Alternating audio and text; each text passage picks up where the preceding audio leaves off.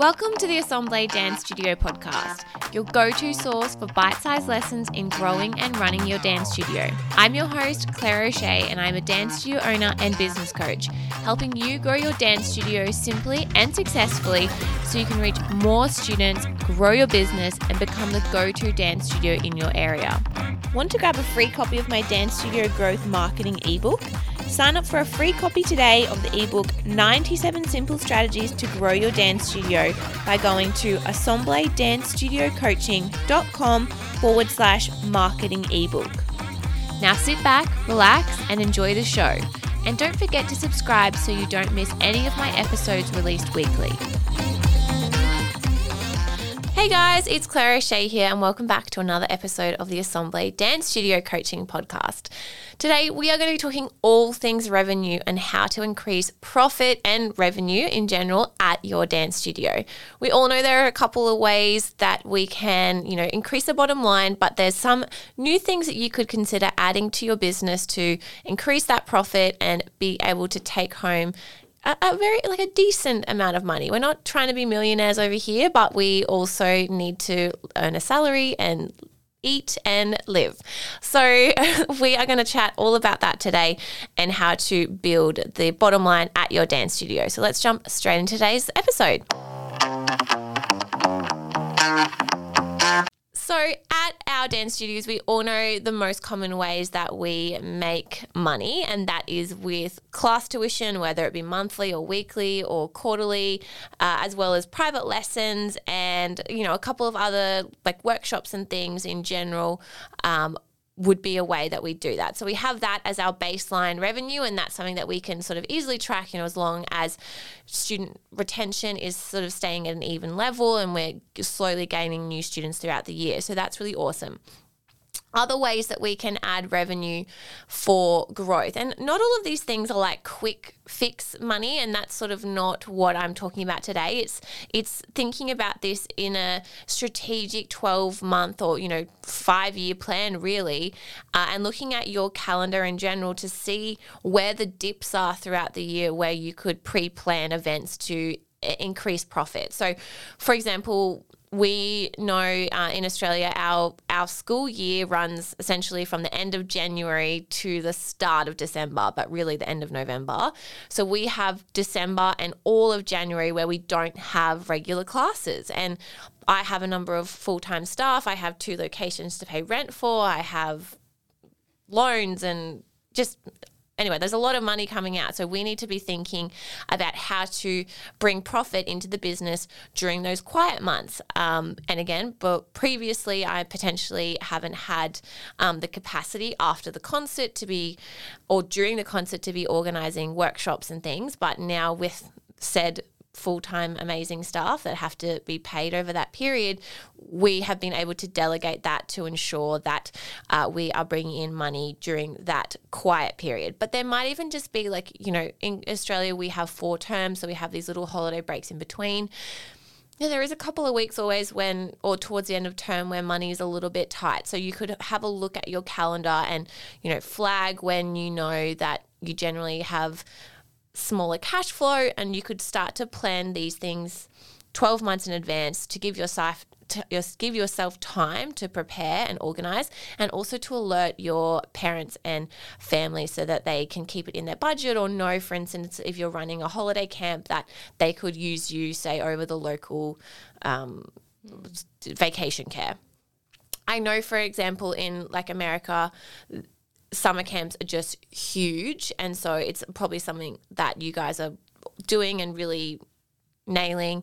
But for us in Australia, it's definitely not as common, would you say, Mariah? No, definitely not. I just don't think it's a thing that's known. It's not like, oh yeah, they're going to definitely run a summer camp. It's just not a thing that all studios do say. It's not, yeah. And so many, and I think I've noticed a change in the last few years, so many parents still have to work over that period, and I think that that's the difference in America too, that I know in general annual leave is shorter, so I think that there's no other option other than sending kids or putting them into awesome camps, to be honest, and that's sounds fun. Yeah. But in Australia, I do think a lot of people take quite a few weeks off over that December, January period. Yes. And so it just seems to be people in general are a bit more flexible maybe with their childcare. But I've noticed in the last few years that has started to change, where both parents are probably working full time. They might not be able to take the 6, 7, 8 weeks off that their kids need. So there is a lot of options for that, but that's a really great place to start, to have, look at your calendar, have a think, or look at your past reports, your bank account, your Xero reports if you use Xero or Maya, whatever you use, and have a look at the times where you're like, oh, that was tight, I had to move money around, or you just felt like a bit, you get that uncomfortable feeling like, oh, how am I going to pay that next month? Have a look at those times and have a think about what you could do and what you could plan to build that revenue. And something like a pop-up workshop or a holiday camp,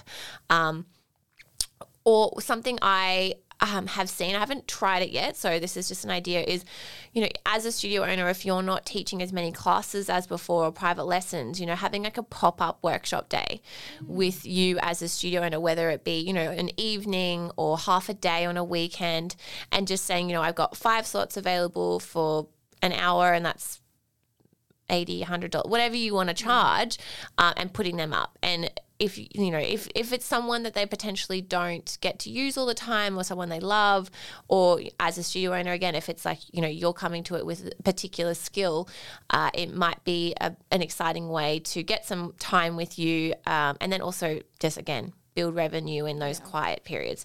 So that's a really, really good place to start. Have a look at where your tricky times are and plan some things around that.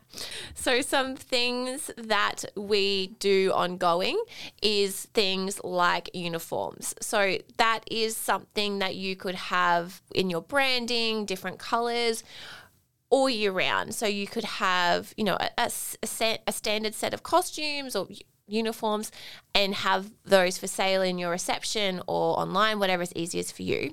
But one way we find the best to get getting customers to buy is by doing sort of seasonal drops. Mm-hmm. So we'll do limited edition something. So in winter, it might be a limited edition jacket or a limited edition track pant, or now we are currently getting printed dance bags, and we are going to sell them only at rehearsals and concert first, and that'll be a great Christmas present. So we'll have those, and then again, if we have them left over, we'll sell them into next year.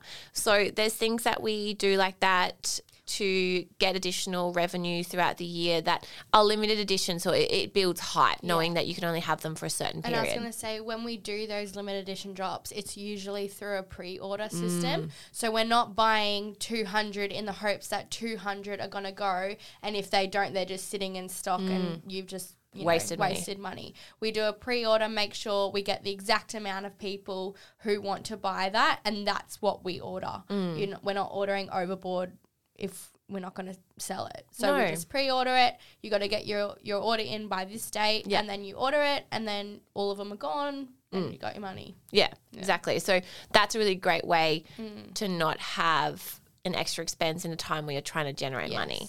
So that's a really good point. So the pre-order is a great system, and then again, sometimes like the Christmas bags, we know that that's going to be an item we potentially want to have going into next year. So we're happy to order 50 or 100, but that's not always the case. Like, I don't want to have 50 onesies or 50, I don't know. Yeah, just track pants when it's summer. Exactly. Whew. And for instance, for us, we don't sell a lot of winter wear because we have a winter for approximately 3 weeks. So, but that's something to consider. Another thing ongoing, and what we've been putting quite a bit of effort into this year, is hiring out the studio in our quiet period. So that's, for us, it's during the day, on Sundays, and by getting, 3 or 4 or 5 regular hirers, it really does bring in a really good amount of revenue into the studio. And I look at it as, like cancelling out rent, if that makes sense. So that's sort of what my aim is. And like I have a goal that I would love to have as many hirers to cover rent. That I'm not near that yet, but it's a goal and something that we work on. Now my office manager, Crystal, manages pretty much all of our studio hires. So we have like a booklet or just like a Google Doc where we have all the price, all the questions that people generally ask. And then we have the studio set up in a way that we show them how to unlock and how to do it the first time, and then they really just have access to a lockbox which has the key to enter and exit as they need. Like, yes, there does come a few like security issues, but we have all their information, so we're not really worried too much. And again, nothing has ever happened, so it's pretty easy to say it like that. But obviously, if people have had bad experiences, I understand it's a bit tricky. But I would really encourage you to reach out and find someone who takes classes or workshops and things that aren't in competition, obviously, with you. So you're not wanting, you're not wanting like a gymnastics group or something. But we have capoeira people at the school. We've got Zumba. We have a sound healing group that has like that big like metal bowl that does like the ooh, like the. Did not know that. Yeah, so calm apparently. Might go. Yeah, yoga. We've got yoga. Yeah. And then our biggest hire is Core Dance, which is one of our hirers, and they have like an over 50s group that do a variety of like jazz and fitness, and tap is their like one of their huge ones, and they hire during the morning. So that's a great relationship to have, in that my core demographic is not that age group. Not that we don't offer adult classes, but I don't target those that age group specifically. Yeah. So it's so fine, and we sort of have a mutually beneficial relationship. That was what I was going to say, but I couldn't think of the words and just started tapping my fingers together and staring at me like I knew what was going on in her brain. Well, sometimes I do know. Yeah. So that's something else. Like, again, it's one of those things though that you don't always have time to actively be seeking people out, but you could take a day or a morning or a couple of hours, pop up your studio details on local hiring websites. Sometimes like the council has like a portal that you can put things up. You could pop it on Facebook, and then you could maybe create some social posts that get scheduled to go out once a month. Yeah. So you're not having to redo that.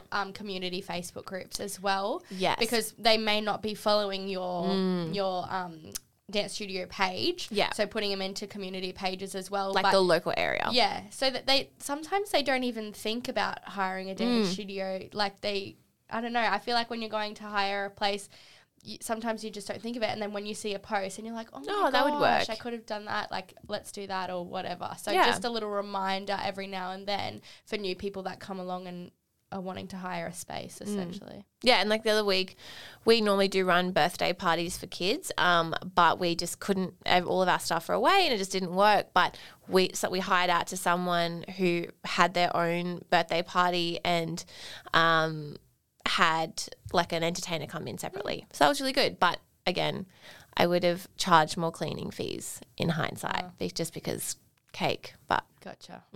Something to consider.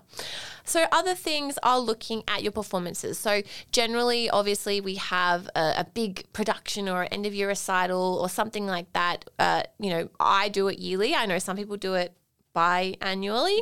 I would suggest looking at doing it yearly if you're wanting to increase revenue, because yes, it's a lot more work, but overall you can take a profit from things like concert tickets and costumes and XYZ, all the things that come along with it. So, and again, I think it's more about retaining those students. Really, really important. But then have a look at something potentially like a mid-year showcase. So that's something that we added between our semesters, so in the middle of the year, for retention purposes, because I noticed we were having a bit of a drop from term 1 to term 2, which is like the first quarter of our year.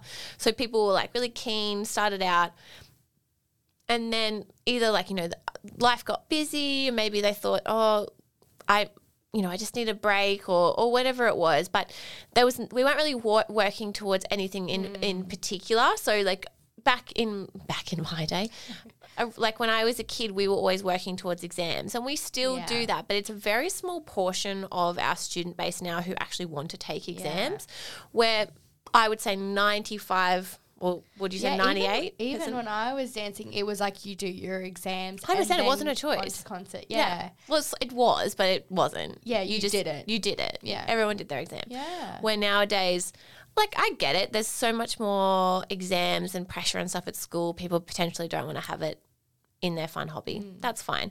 But we looked at adding a mid-year showcase, which was just a really relaxed, fun way for students to perform. And it is relaxed because it helps us in planning. It's quite simple to plan. I have it at a local hall. There is tickets that we sell, but only on the day. There's no costume, so there's none of that. Uniform, no costume pressure. No costume pressure. So we're not making more money on that, but then we also on the day will set up a shop and we have our uniform items for sale. So another way we are making some profit.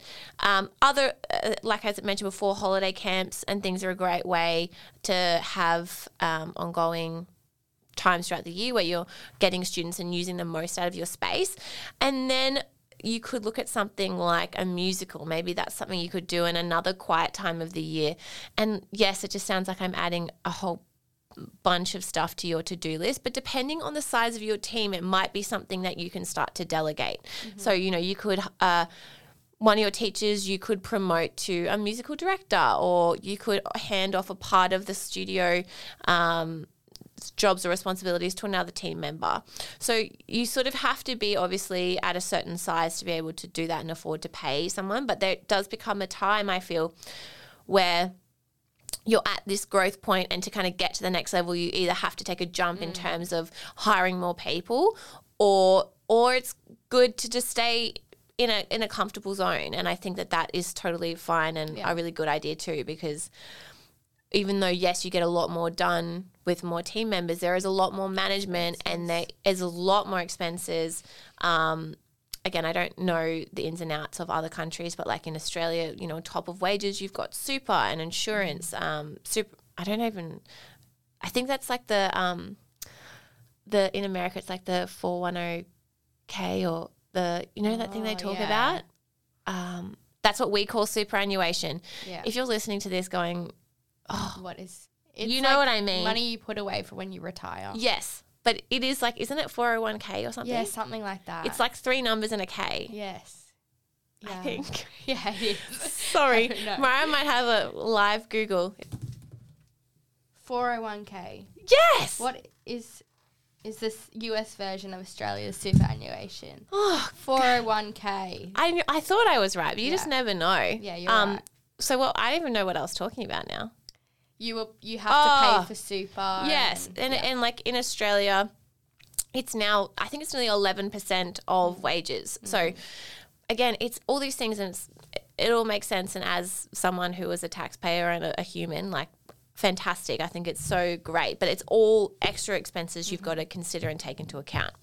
So last 2 little things I want to touch on is adding maybe something that's different to what you do. So say if you don't teach acrobatics, or you don't do circus, or you don't do hip hop, finding a guest teacher and making it like a one-off workshop creates excitement. It might even be leading into something that you're going to start in the future, or it might just be a good opportunity again to have a guest and build hype and community and connection in the studio, and have that as a one-off thing that you don't have to worry about moving forward. It could even be something like if you don't offer adult classes usually, and you might offer a workshop to do with a particular theme, or a beginner style workshop. That is always a good option. And lastly, I would say with costumes, only because I'm still in the thick of it. I guess I'm not in the thick of it anymore. No, you're just trying to swim out. I'm like getting pulled down. Yeah, I'm like someone is trying to drown me. Oh no. Yeah. You need to make a markup on costumes. There's just no other option. Like, I have been doing this for 4 months more of my life, and so I deserve to be paid. Yes. And that is like a part of running a business. And so if you're buying a costume for $30, you don't charge $35. You need to charge a significant portion for the time spent sizing, measuring, sourcing, resizing, reordering, calling the postman who delivered it to the wrong address, and then someone sent the wrong size. Just all of that. So many things. So many things. So you need to add a markup onto that, and I'm just very passionate about it at the moment because it's fine. I'm fine. So that is just an absolute plethora of ideas that I wanted to share with you guys today.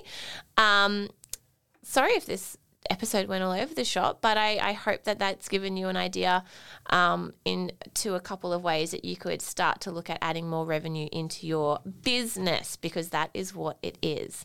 So I hope you are having a fantastic day wherever you are in the world. Thank you for joining us today, Mariah. No worries. And I look forward to seeing you guys very soon. Bye for now.